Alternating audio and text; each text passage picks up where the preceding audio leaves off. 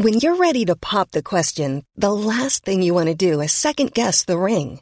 At BlueNile.com, you can design a one-of-a-kind ring with the ease and convenience of shopping online. Choose your diamond and setting. When you find the one, you'll get it delivered right to your door. Go to BlueNile.com and use promo code LISTEN to get $50 off your purchase of $500 or more. That's code LISTEN at BlueNile.com for $50 off your purchase.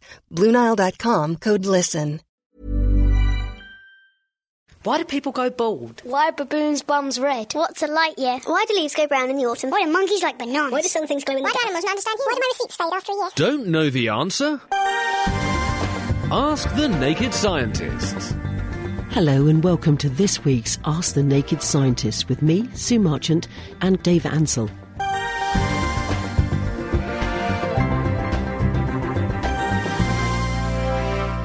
All right, well, let's go to our first question. Hi to Mike in Peterborough, who says, Dr. Dave, why do satellites sometimes play up or malfunction whenever they pass over the Bermuda Triangle?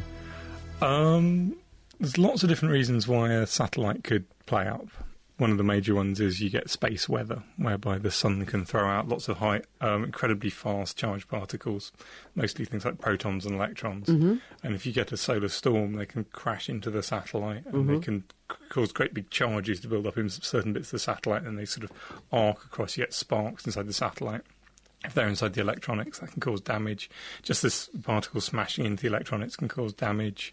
You get meteorites hitting satellites, which can damage. Which if they hit something important, then they can wreck the satellite. If you look at any old satellite, it's pockmarked with lots of little tiny things smaller than a grain of dust or smaller than a grain of sand hitting it. They hit it so fast they sort of blow little craters in the satellite. But why they should, I'm not sure whether there is an effect over the Bermuda Triangle. It'd be very hard to know if there was. But there is. They've made loads of films about it, so it must be true. So it must be true. I do know that all of the stories about ships, particularly more ships going down in that triangle, if you actually look at the statistics and compare it to, it probably is a slightly more dangerous area of ocean than other bits of ocean. But ships go down for unexplained reasons all over the place all the time. Anything from monster waves to the fact that they just happen to fall apart in the middle of the ocean. But there are unusual currents out there, though. There have been other explanations involving methane hydrates, whereby if you get a lot of methane, it can, in very high pressure, it can form this kind of strange crystal with water. It can get trapped in basically ice. They're called methane hydrates. Clathrates, and if you get a little earthquake or something, you can release the pressure and it will release lots of gas. That produces lots of bubbles. And if you've got lots of bubbles in water, then the water is less dense than normal, so ships will float lower in it. And if they float low enough, then they might sink. It's also been suggested this could cause planes to fall out of the sky because they don't have enough oxygen for the engines to run.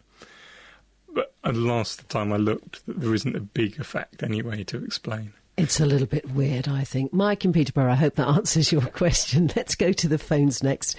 Hello to Lou. Hello. Oh, hello, Dr. Sue. Hello, Dr. Dave. You're through to Dr. Dave. What is your question? My question is about 0-point energy. How do we know that it exists? Okay, 0-point energy. If you imagine you've got an atom, you've got electrons orbiting that atom. And due to quantum mechanics, those electrons can only orbit in certain levels. They can only have certain energies. We normally call the lowest energy state, they sit in first energy level, then they can go up another energy level, and then they can gain and lose. If they get hit by a photon or get hot, they can gain energy. They can lose that again by emitting photons, and so they can glow. 0-point energy, the idea is that the electrons are orbiting, and while they're orbiting, even at the lowest energy which they can orbit at, they've still got some energy, they've still got some kinetic energy, they're going round and round and round this atom. People call this the 0-point energy because although at absolute zero, if you took all of the heat out of it that you could, the electron would still have this much energy. And you can prove that it has that kinetic energy, but there's no way of getting it out while still being an atom. The electron can't get any lower in energy. It doesn't work. It wouldn't be an atom anymore. There are some people who think that you can then release all this energy via some bizarre means and then use it in some useful way. Thank you very much indeed. Thank you very much. Lou, take care. Bye-bye. You too. Bye-bye. on the text, Dr. Dave. Jack, who's age 12, how likely is it that aliens exist, Dr. Dave? Depends what you mean by aliens. If you mean some form of alien life in the universe, I mean, we don't really know how likely. I mean, we've only seen one example of life developing, and that's on our Earth. So we can kind of, but it's quite possible actually that life has developed more than once on the Earth, or it's definitely become. There's been some very, very traumatic things happening at the beginning of the Earth's life, and it's conceivable that life has happened more than once on the Earth, created more than once, but it's certainly been created once. And I think the odds are there's an awful lot of planets in the universe. There's an immense number in this galaxy, billions upon billions upon billions of planets. And I think it's very, very, very, very unlikely that there aren't loads and loads of them with life on them. How many of those have got life on them which has got complex enough to be able to ask the question, is there life? Is another question. Because it's taken 5 billion years for life to get to the point of us to wander around and look and ask the question, is there life on other planets? So is there intelligent life on other planets? Again, there probably are enough planets out there that there's almost certainly... I mean, it would be really depressing if there wasn't. But whether it's close enough for us ever to be able to say hi is a completely different matter. Because just from the fact that it's taken at least 3 billion years of life to get humans who we could... So if it take... then the odds of intelligent life are obviously much, much lower than normal life. So the odds of us being able to find another intelligent species is less high. But almost certainly there is, I think personally, that there's almost certainly alien life out there, although it's very, very hard to know unless we find some other life somewhere else. Dave, you actually said, you actually put yourself on the line there, because no, it's not a scientific thing. Well, as Queen Vita of Planet Voluptua, I have to tell you, and Catherine Janeway, she, she's out there looking all the time. So, Jack, I think that Dave is sort of saying, yes, it is quite likely. It's very, very, very likely that there is in the universe. Whether we'll be able to find it is another matter. It would be lovely if there was. I think so, yeah. I mean, if we could find life on Mars, which is what NASA are looking for, or even evidence of ancient life on Mars, then that would increase the chances of there being life in the universe incredibly. Because if there's been 2 planets in our solar system which have developed life, then virtually any solar system out there has probably got life on it. This time, Dave, Ivan says, if you take archaeology or dig in the ground, you can find things from the past. With that in mind, how much has the Earth actually grown, or what is the rate of growth? That's interesting, because there's all of those layers. There are lots and lots of layers. The real thing is that the layers aren't being built up everywhere in the world. The places where you get the layers being built up are in the valleys and in the sea as well. What's going on is that you've got mountains, and they're getting eroded by things like frost cracking up the rocks, and then the rain washing the rocks down, and get plants working their roots into rock and breaking it up. And then water erodes that, and then that carries all these lumps of rock down. They get battered down smaller and smaller and smaller until you get mud, basically, and that gets washed down in the rivers. And when the rivers slow down, that gets this comes out of suspension, it falls to the bottom, and it builds up on the ground. If you've got the thing called a floodplain, then traditionally every year or every couple of years you get a big flood. You get lots of rain, a big flood. That would bring lots of really muddy water, and it would flood the whole of the plain, and all the mud in that water would drop out. And the ground would rise by a few millimetres, or a few centimetres, depending on exactly where you are. And so you get a layer. And then every year you get another layer, and the ground builds up. In some areas, the ground is actually sinking due to tectonics and earthquakes. Earthquakes are causing one area of the ground to fall down, and the same way as other areas go up and create mountains. And so in the areas which are falling, you get layers building up and up and up. But it's only the matter which is being eroded off the mountains. The only way that the Earth is actually changing size is meteorites falling onto the Earth, and that's not a huge. It's not a very large amount of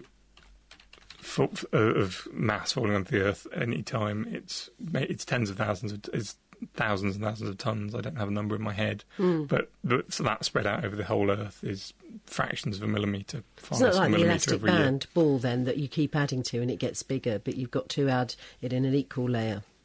Oh, I mean, the Earth is you're getting stuff falling on there, but most of the layers in archaeological layers are just because the places where you actually find stuff, which is still beautifully preserved, is where you're getting lots of sedimentation, lots of mud falling on top of it. Because the places where you're not getting sedimentation, where you're getting erosion, like up in mountains, buildings get eroded just as much as rocks do. So they don't exist at all, and there's no evidence for them. So you tend to find good archaeology in places where you're getting deposition and sedimentation. If you're enjoying Ask the Naked Scientist, then you might like to check out The Naked Scientist, our regular roundup of the world's best science. Each week we take a look at the latest science news, talk to top researchers working at the coalface of discovery, and also get our hands dirty with a science experiment that you can join in with too. So make it a date and prepare to strip down science on the web at nakedscientist.com/podcast. Now, Mucker in Northampton says Neil Armstrong went to the moon. Is this fact or fiction? What are your thoughts, Dave? Because Mucker says he's sceptical. There are a lot of people who are sceptical. They come up with all sorts of reasons why it's obviously a fake. Some of them they say things like if you look at the photos, you can't see the stars. But the reason why you can't see the stars in the photos is if you're taking a photograph of someone walking around on a brightly lit moon, you don't set your exposure well to be able to see the stars. And the stars are very, very dim compared to the brightness of the moon. And so they're just so dim compared to the brightness of the moon that it's not exposed enough and you can't see them, so the sky looks completely black. If you're walking around on the moon and you looked at a mixture of the moon and the sky, then the brightness of the moon itself would so overwhelm the stars in the sky you wouldn't be able to see them, which is most of the reason why you can't see stars on Earth during the day. They've got all sorts of other ones, like all of the shadows not being parallel, but the ground wasn't flat, and if the ground isn't flat, then shadows aren't parallel. And there's also basically all of the reasons I've seen. It's very easy to show why they're not really very good reasons why it was faked. But the biggest reason I think that why he must have landed on the moon is that if he didn't land on the moon, then the Russians would have known. Apart from anything else, the Russians had agents all the way through NASA. I mean, the Russians basically stole the designs for the space shuttle, let alone everything else. And for a start, the Russians were able to tell they weren't on the moon by looking with their own telescopes and looking with their own radio telescopes and knowing where the signals are coming from. And even if the Americans somehow managed to fake that, then the Russians would certainly be able to, would almost certainly have had agents in amongst NASA somewhere, who would have told them that it was all a fake, and it would have been really in the Russians' interest to blow this open as a fake, because it would be a great example of the capitalists not really doing what they're saying they are. As they didn't, I think it's almost it just doesn't make sense for it to have all been faked, and the Americans have got away with it. What does make sense sometimes, I wonder. Right, we've got Dom on the telephone now. Hello, Dom. Hello. My question is, are deodorants really easy to burn, and why do they have gas in them?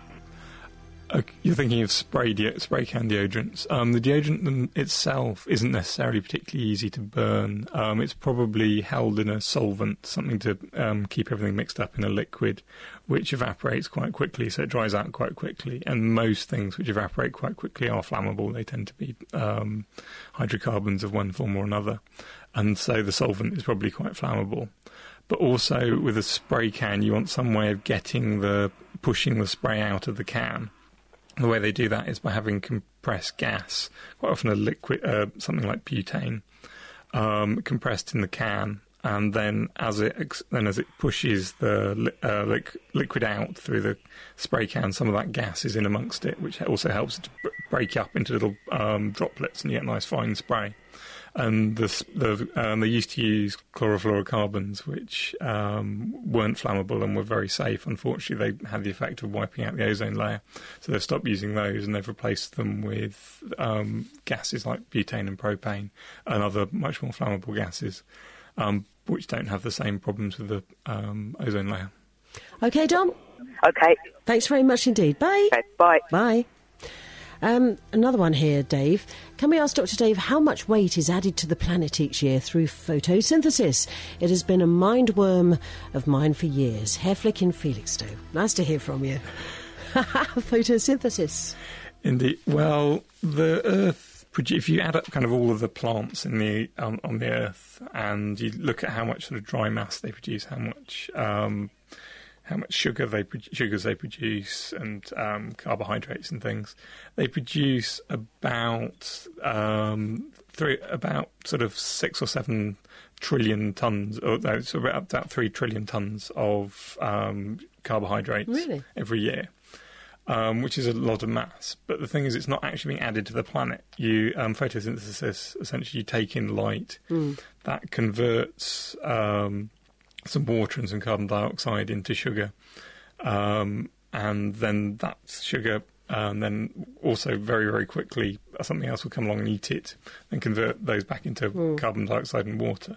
So there's no actual change in mass to the whole planet, because all the things which you're using to make the sugar from are coming from the Earth to start with. So there's no overall change in mass. The only change in mass would be this equals mc squared, so the energy produced increase in mass because of Einstein's equals mc squared from the energy, and that's going to be very, very, very small in comparison to the mass, like minute sort of 100 trillion, so maybe a couple of tons, but again, because it get eaten and that energy is released, then that mass is also released very quickly. So if you added it up over the whole year, this is going to be far less than a ton, maybe a couple of kilograms from E equals mc squared. But yeah, it doesn't actually have any effect on the mass of the Earth. Now then, Dr. Dave, a question here from Jim, who says, I understand how planes make vapour trails, but I'm just wondering why or how they can start and stop them at certain places in the sky. If you see one, there is a good chance you will see other planes make them in the same area in the sky. It's not like there's some special place in the sky. Is it they're making their path for some reason, or marking their path? Could you please get back with why this happens and why it is done at special places? I wonder question. that. Yeah. Vapour trails, they can be created for a couple of reasons. Most of the ones you see high up in the sky are because when you burn jet fuel, which is kerosene, it's a hydrocarbon. You've got hydrogen and carbon in it. The carbon burns to form carbon dioxide. The hydrogen burns to form H2O, water.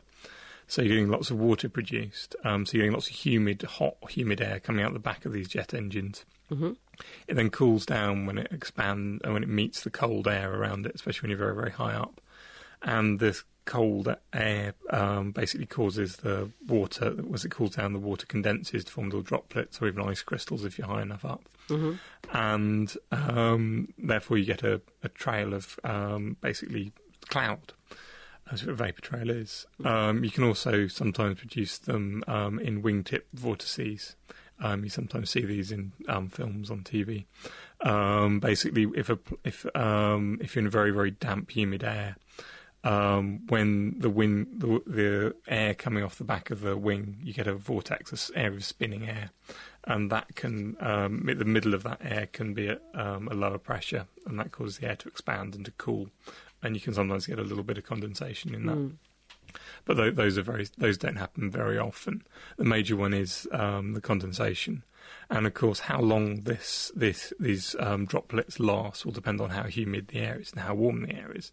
So you've got very, very humid air, which is almost forming a cloud already, and you put a load of extra moisture into it from a jet engine, then those droplets are going to basically not evaporate ever. They're going to stay there for a long time, and the vapour trail is going to last for ages. If you get very, very, very, very dry air, then it can mean that the droplets don't last very long, possibly not at all, and so you don't form a trail at all. And in between, you get trails which last different amounts of time as the droplets evaporate eventually. And so yes, it's basically you get different areas of air, different altitudes. You can have different humidities and different temperatures, and also you could get areas where you're getting a lot of an updraft with lots of warm, moist air, which a plane flies through, and all of a sudden it produces a beautiful vapor trail, and it carries on at the same altitude, and you move into some different air, cold, dry air, and it doesn't produce any at all. Or especially warm, dry air, then it's going to be least likely to. And so, they can turn on and turn off. They're not. There's no kind of cunning marking to tell other planes where to go. Right. The only trails which are like that are the ones you get off the red arrows, where they basically heat up diesel and evaporate diesel, and that condenses to form droplets, to form clouds, and they can put colours into it to make the coloured trails. Which is clever. Which is pretty. I think if you were a jet pilot, so you could do that, cool. You would, wouldn't you? Yeah. Laurie in Walton has a question. Why is it that free divers, that's one who dive without oxygen tanks, don't get the bends? Very, very good question. The bends is basically because when you take a deep breath of air, there's oxygen in it, which your body can use to react with food, create energy, to create carbon dioxide. There's also nitrogen in the air. About 80% of the air is nitrogen.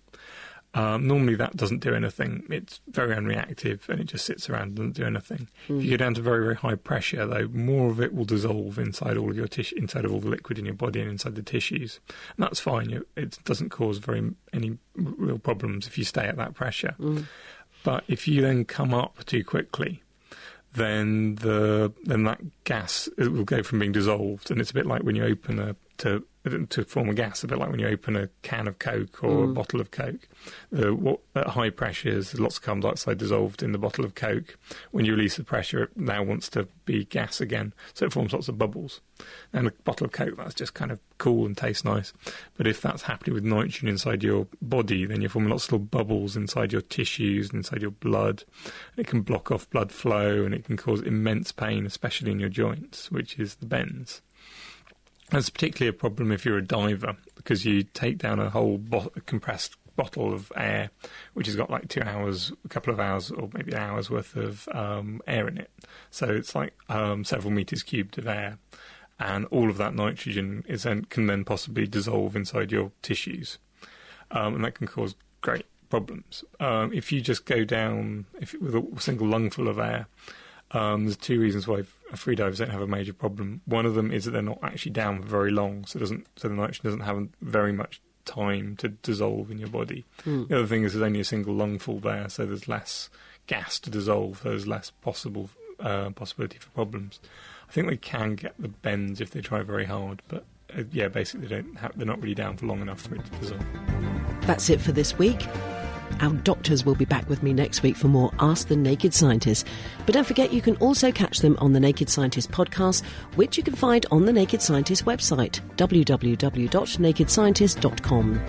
The Naked Scientists are sponsored by the Wellcome Trust, the EPSRC and UK Fast. For more information, look us up online at nakedscientists.com.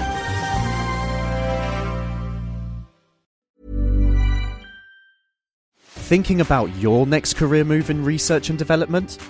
Then it's time to make your move to the UK. The nation that's investing £20 billion in R&D over the next 2 years. The nation that's home to 4 of the world's top research universities. The nation where great talent comes together.